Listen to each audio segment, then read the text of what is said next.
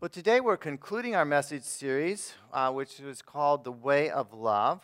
In this series, we've been looking at some of the Ten Commandments. We didn't hit all of them, but we've looked at a number of the Ten Commandments and saw how they apply to our lives today. And these commandments help us, give us guidance in loving God and loving our neighbor as ourselves.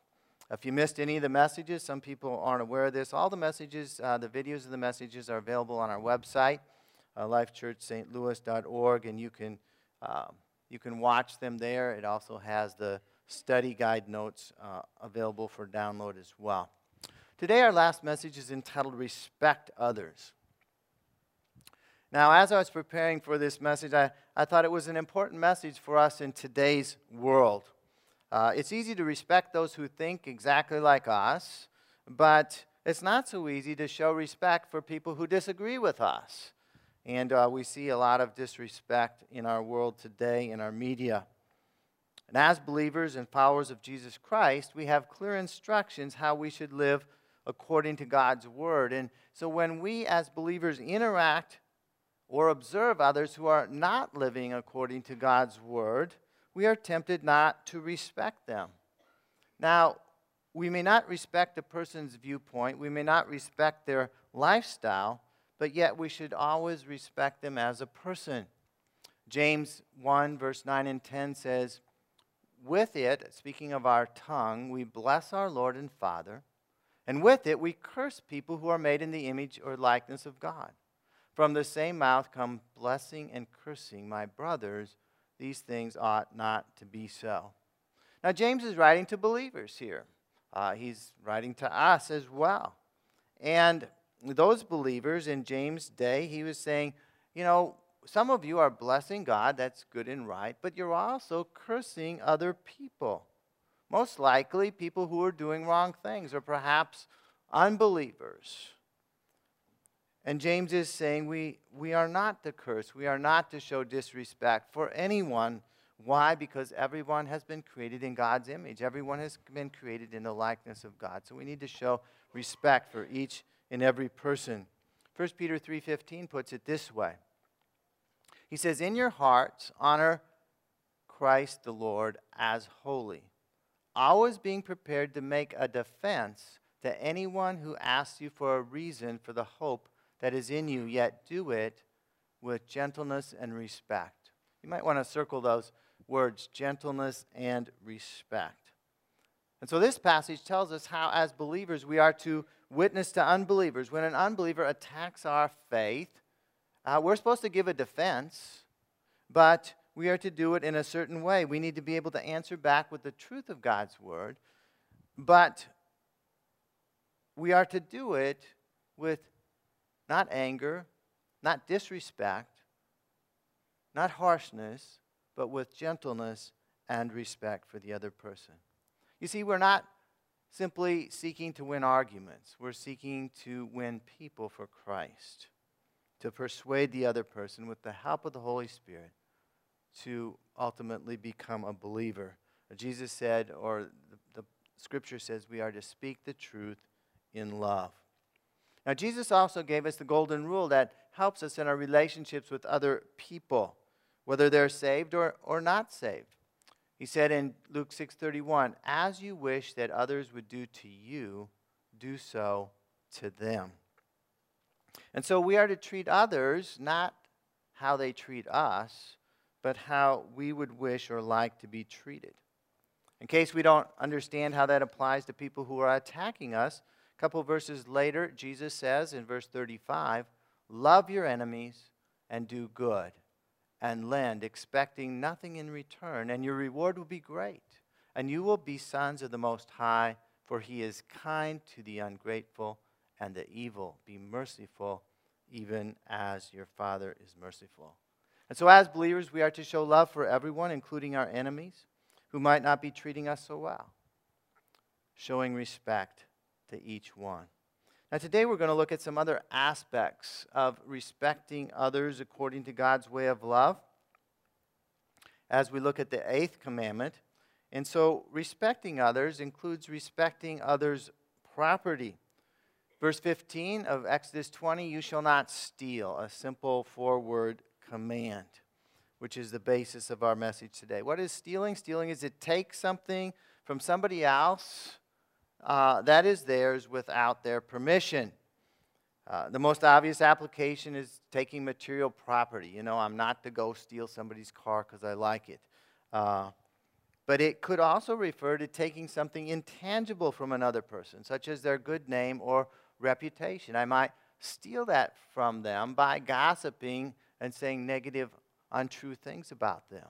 That would also be a form of stealing. Oftentimes, breaking one of the commandments involves breaking several at the same time.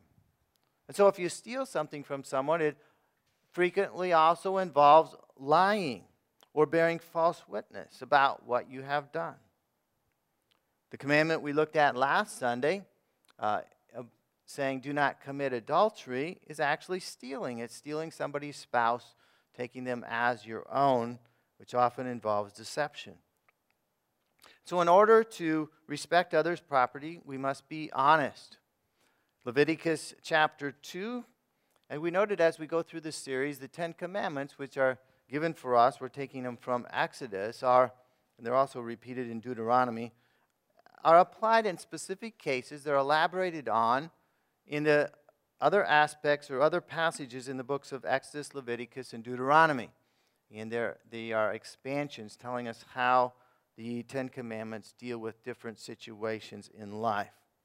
And so Leviticus 6:2 says, if anyone sins and commits a breach of faith against the Lord by deceiving his neighbor in a matter of deposit or security or through robbery, or if he has oppressed his neighbor.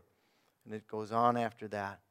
And so Leviticus 6 expands on this commandment of not stealing. And it says when someone sins in the matter of stealing, obviously robbery is stealing or deception, it's first and foremost sinning against the Lord.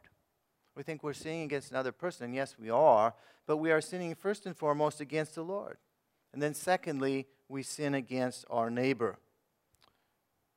It says regarding a deposit or security, you could lie about what you received from someone. No, I didn't receive the full deposit, I need some more, when you really had received the whole thing. Or maybe you say, I never received it at all. You demand more. You deceive another person to actually steal from them.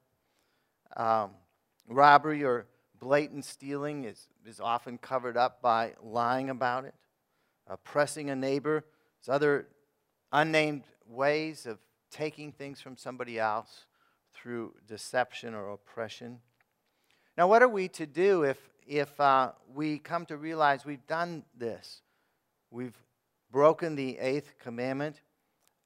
Leviticus 5, verses 5 and 6 says what we are to do when we realize we've done something wrong. Well, there are two aspects. First of all, we should restore it in full and shall add a fifth to it and give it to him to whom it belongs on the day he realizes his guilt. And he shall bring to the priest as his compensation to the Lord a ram without blemish out of the flock, or its equivalent for a guilt offering. And so first of all, when you realize you've taken something from someone, it needs to be restored, and then an additional penalty must be added or given back to the person that you've stolen from. You need to make restitution above what was stolen. And of course, that deals with our relationship with the other person involved, seeking to restore that relationship that has been damaged. Secondly, notice that a sacrifice must be offered to the Lord as a guilt offering, admitting one's sin and seeking God's forgiveness. Refers this to as compensation to the Lord. If you steal from somebody else, in essence, you're stealing from the Lord because that person has been made in God's image. So we must be honest in all of our dealings with other people. Now, of course, today we don't make sacrifices, animal sacrifices, but yet we need to be forgiven by God. We need to make a restitution to somebody that we've harmed, and we need to restore our relationship with God by repentance. In dealing honestly with other people, we must also take responsibility. Exodus 22, verse 1 If a man steals an ox or a sheep and kills it or sells it, he shall repay 5 oxen for an ox and 4 sheep for a sheep. So here's a case where somebody steals an oxen, some livestock. He kills it, he sells it, he profits from it. In this case, he needs to make restitution not just of 1 ox, but 5 oxen for the one that he took in order for there to be justice.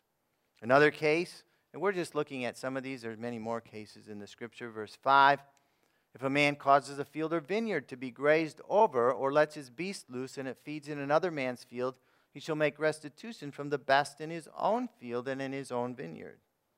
So in this case, somebody lets his cows eat grass or hay in another field. Perhaps he did it on purpose. Perhaps it was an accident. A fence broke down or something. Either case, he must make restitution from the very best that he has to make up for what he stole or caused to be damaged in the other man's field. Now, to my knowledge, we don't have any farmers here today. Am I mistaken? If anybody owns cows, raise your hand, because maybe this directly applies to you. But I don't think we have any farmers today. So how does this commandment deal with stealing? You know, when you look at the 8th commandment, I think most of our reaction is, well, I don't steal anything. You know, it's like that doesn't really apply to me. Let's look at a few scenarios that are closer to home, because perhaps, as with other commandments, we think, well, you know, obviously I wouldn't steal a car or something, but sometimes we overlook perhaps what we would consider a very small or insignificant case of stealing. Maybe God wants us to be a little more sensitive. So let's look at a few scenarios that might apply to us. Late one evening, a man named Jim, I don't think we have any Jims here today. Hopefully, I think I'm doing this good, so I'm not picking on any person. Late one evening, Jim is examining a receipt that he has. He ate at a restaurant for lunch that day. And as he looks at the receipt, he said he had a big dessert, but they didn't charge him for the dessert. Well, Jim figures, well, he could drop off the payment, go back to the restaurant, drop off the payment to them for the dessert he was not charged for. But, you know, it would really be out of his way, and he's really busy. He has a lot of things to do. After all, Jim reasons it was their mistake, not mine. Is Jim right? Or is he stealing? I'll let you be the judge. Dawn, an administrative assistant at a law firm, occasionally takes inexpensive office supplies home from work with her. She reasons she rarely needs these things at home, and if she was to buy them, she'd be wasting much of the quantity she buys personally. Besides, she's been a faithful employee for a number of years, and she really deserves to be able to use some of these things. Is Dawn right, or is she stealing? Paul does odd jobs around the neighborhood. He's usually paid in cash. When tax time comes, he doesn't claim the cash payments as income. He reasons that these were informal transactions between friendly neighbors. It would add hassle of doing his taxes if he claimed this income. And of course, it would raise his taxes. Is Paul right in his reasoning? Or is he stealing from the government on his taxes? Just some food for thought. You know, there's many other things that we could come up with. But God wants us to respect others' property. He wants us to be honest, above board in everything that we do and to take responsibility. We should engage in fair transactions. This has to do with business dealings involving money, but it also can apply in our relationships with other people. Exodus 22:25, if you lend money to any of my people with you who is poor, you shall not be like a money lender to him, and you shall not exact interest from him. Well, sometimes a poor person may need a loan to get by. In this command and the surrounding verses talk about having compassion on the poor, as God does. And here we are not to charge interest on any monetary loans that we might make to a poor person who is in this case of my people, or in our case would be somebody who is in the family of God. Proverbs 19:17, we don't have it written out, says, "Whoever is generous to the poor lends to the Lord, and he will repay him for his deed." And so God will take care of us as we seek to be fair in our dealings with people, if we seek to help those who are poor, not take advantage of them. We are to practice kindness. Deuteronomy 24:14, "You shall not oppress a hired worker who is poor and needy, whether he is one of your brothers or one of the sojourners who is in your land within your towns. You shall give him his wages on the same day before the sun sets, for he is poor and counts on it, lest he cry against you to the Lord and you be guilty of sin." And so we ought not to oppress, but practice kindness towards people who are poor and needy. One way mentioned in these verses is to give the poor worker his wages the same day that he works, because he's poor and he may need it right now, not 2 weeks from now. Now, all of these instructions really involve thinking about the condition of the poor person and putting ourselves in his shoes, which is really what the golden rule is all about. Treating others as we would like to be treated if we were in the same situation, engaging in fair transactions. It also involves assuring integrity. Verse 15 of Deuteronomy 25 says, "A full and fair weight you shall have, a full and fair measure you shall have, that your days may be long in the land the Lord your God is giving you. For all who do such things, all who act dishonestly, are an abomination to the Lord your God." And so these instructions have to do with doing business with integrity, but they have wider application. In business, if you're selling a certain kind of product, your weight should be accurate.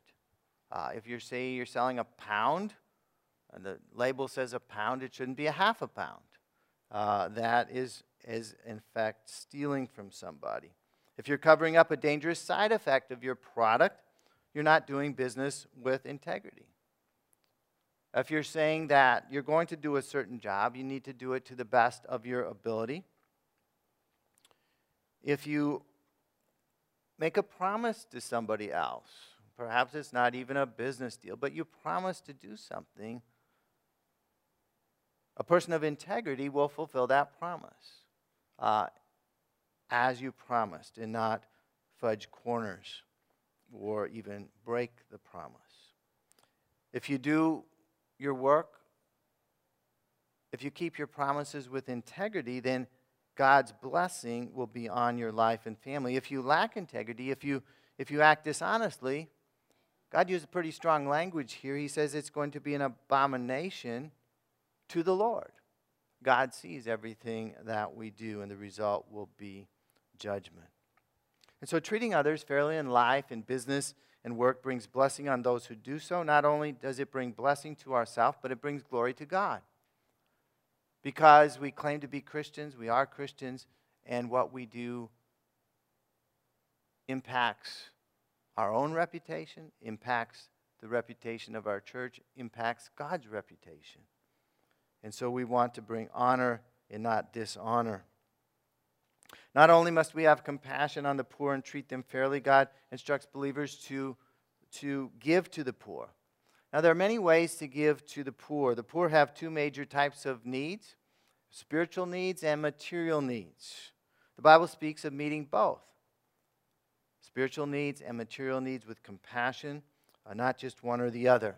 If we try to meet the spiritual needs and do nothing for the material needs, it's not biblical, nor is simply trying to meet material needs and not addressing the spiritual needs. We need to provide help for those who are poor among us. Deuteronomy 24, catch up here, Deuteronomy 24:19. "When you reap your harvest in your field and forget a sheaf in the field, you shall not go back to get it. It shall be for the sojourner, the fatherless, and the widow, that the Lord your God may bless you in all the work of your hands." As we're not farmers, that doesn't directly apply to us, but indirectly, the principle of the verse is not to take everything you make and spend it on yourself.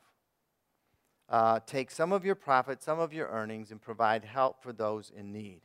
And here that's spoken of the traveler, the orphan, and the widow, people who are in difficult circumstances. And the result of giving some of the fruit of your labor to help others, as stated in the verse, God's going to bless you in the work that you do. You're not going to end up with less, you're going to end up with blessing. It's spoken of in Deuteronomy 15 as having an open hand. It says, "For there will never cease to be poor in the land. Therefore I command you, you shall open wide your hand to your brother, to the needy, and to the poor in your land." So there we have it, and Jesus also stated the same thing. There's always going to be poor people. Poor people is not going to be eliminated until Jesus returns again. People who, for one reason or another, are having difficulty in life making ends meet. Now, sometimes people are poor because of their own poor choices, and sometimes people are poor through no fault of their own, simply through circumstances of life. And we are to have an open hand to those who are needy and poor. Now, how do we give responsibly to the poor according to God's word and avoid enabling people to continue to do things that result in poverty? On the lesson this morning, we were looking at 2 Thessalonians, and it seemed that in the Thessalonian church there were a lot of people who were idle and people who weren't working. They weren't doing anything, and they were expecting other people to feed them. And Paul's instruction was, if you don't work, you don't eat. And so there's a balance here. We don't want to enable people who could work and who are simply lazy. That's not what we are to do. God wants us to follow His leading and give to the poor with wisdom. So our church helps those who are obviously poor spiritually, poor in spirit, as Jesus would say, as we give our tithes and offerings and time and ministry to the church. We help others in a spiritual way. There's many other ways that we help people. We offer help through Thrive St. Louis to the unborn in different ways at risk of the unborn, at risk of abortion, of losing their lives. We help the mothers so they have a way to care for these children. We give support to the material needs of the poor as we collect donations for food through Circle of Concern, which we're doing this Sunday. If you didn't realize what all those packages by the door is, that's food people are bringing, and it's taken to the Circle of Concern to help people who are poor in the West County area.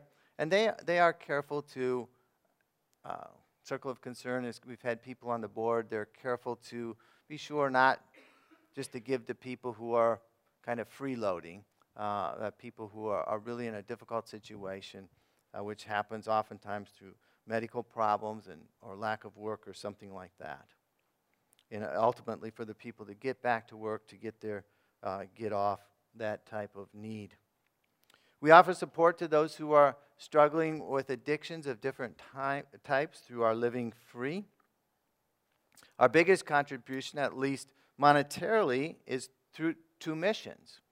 We give a lot of money to missions through all of your generous donations, both here in the United States, here in St. Louis, and around the world. In our missionaries, they preach the gospel and they meet people's needs through compassion ministries. Pretty much all the missionaries in their work does things to meet both people's physical needs and spiritual needs at the same time. And so when God reveals needs to us personally, we can also help others individually as well as we pray and seek God's wisdom. And as we do that, God blesses each one of us, and He blesses our church family, and He blesses the people that we help. So what is our whole message about today? It's about showing God's love to everyone around us, respecting them as people made in God's image. As we respect other people's property, we engage in fair business dealings, we give to the poor. What are we doing? We're showing people what God is like. that we're his children, we're doing the same thing that our Father does. God is a God of love. He's a God of compassion. He's a God of mercy. And as we continue to reach out to those in need and show them God's love, what will happen? Well, they will be drawn to know God themselves. They will be drawn to know the God that empowers us, the God that motivates us for themselves. And as we continue to reach out, God will bless us so that we can continue to be a blessing to others and continue to share his love. To become a child of God, to become a believer according to the Bible, we need to admit that we've sinned. After we admit, we need to repent, turn away from that sin, put our faith and trust in Jesus Christ, and commit our lives to following him as Lord. So I want to give us an opportunity to pray this prayer if you've never prayed the prayer for the first time, or if you'd like to recommit your life this morning. So I'd like to ask everyone to bow your heads. We're going to pray.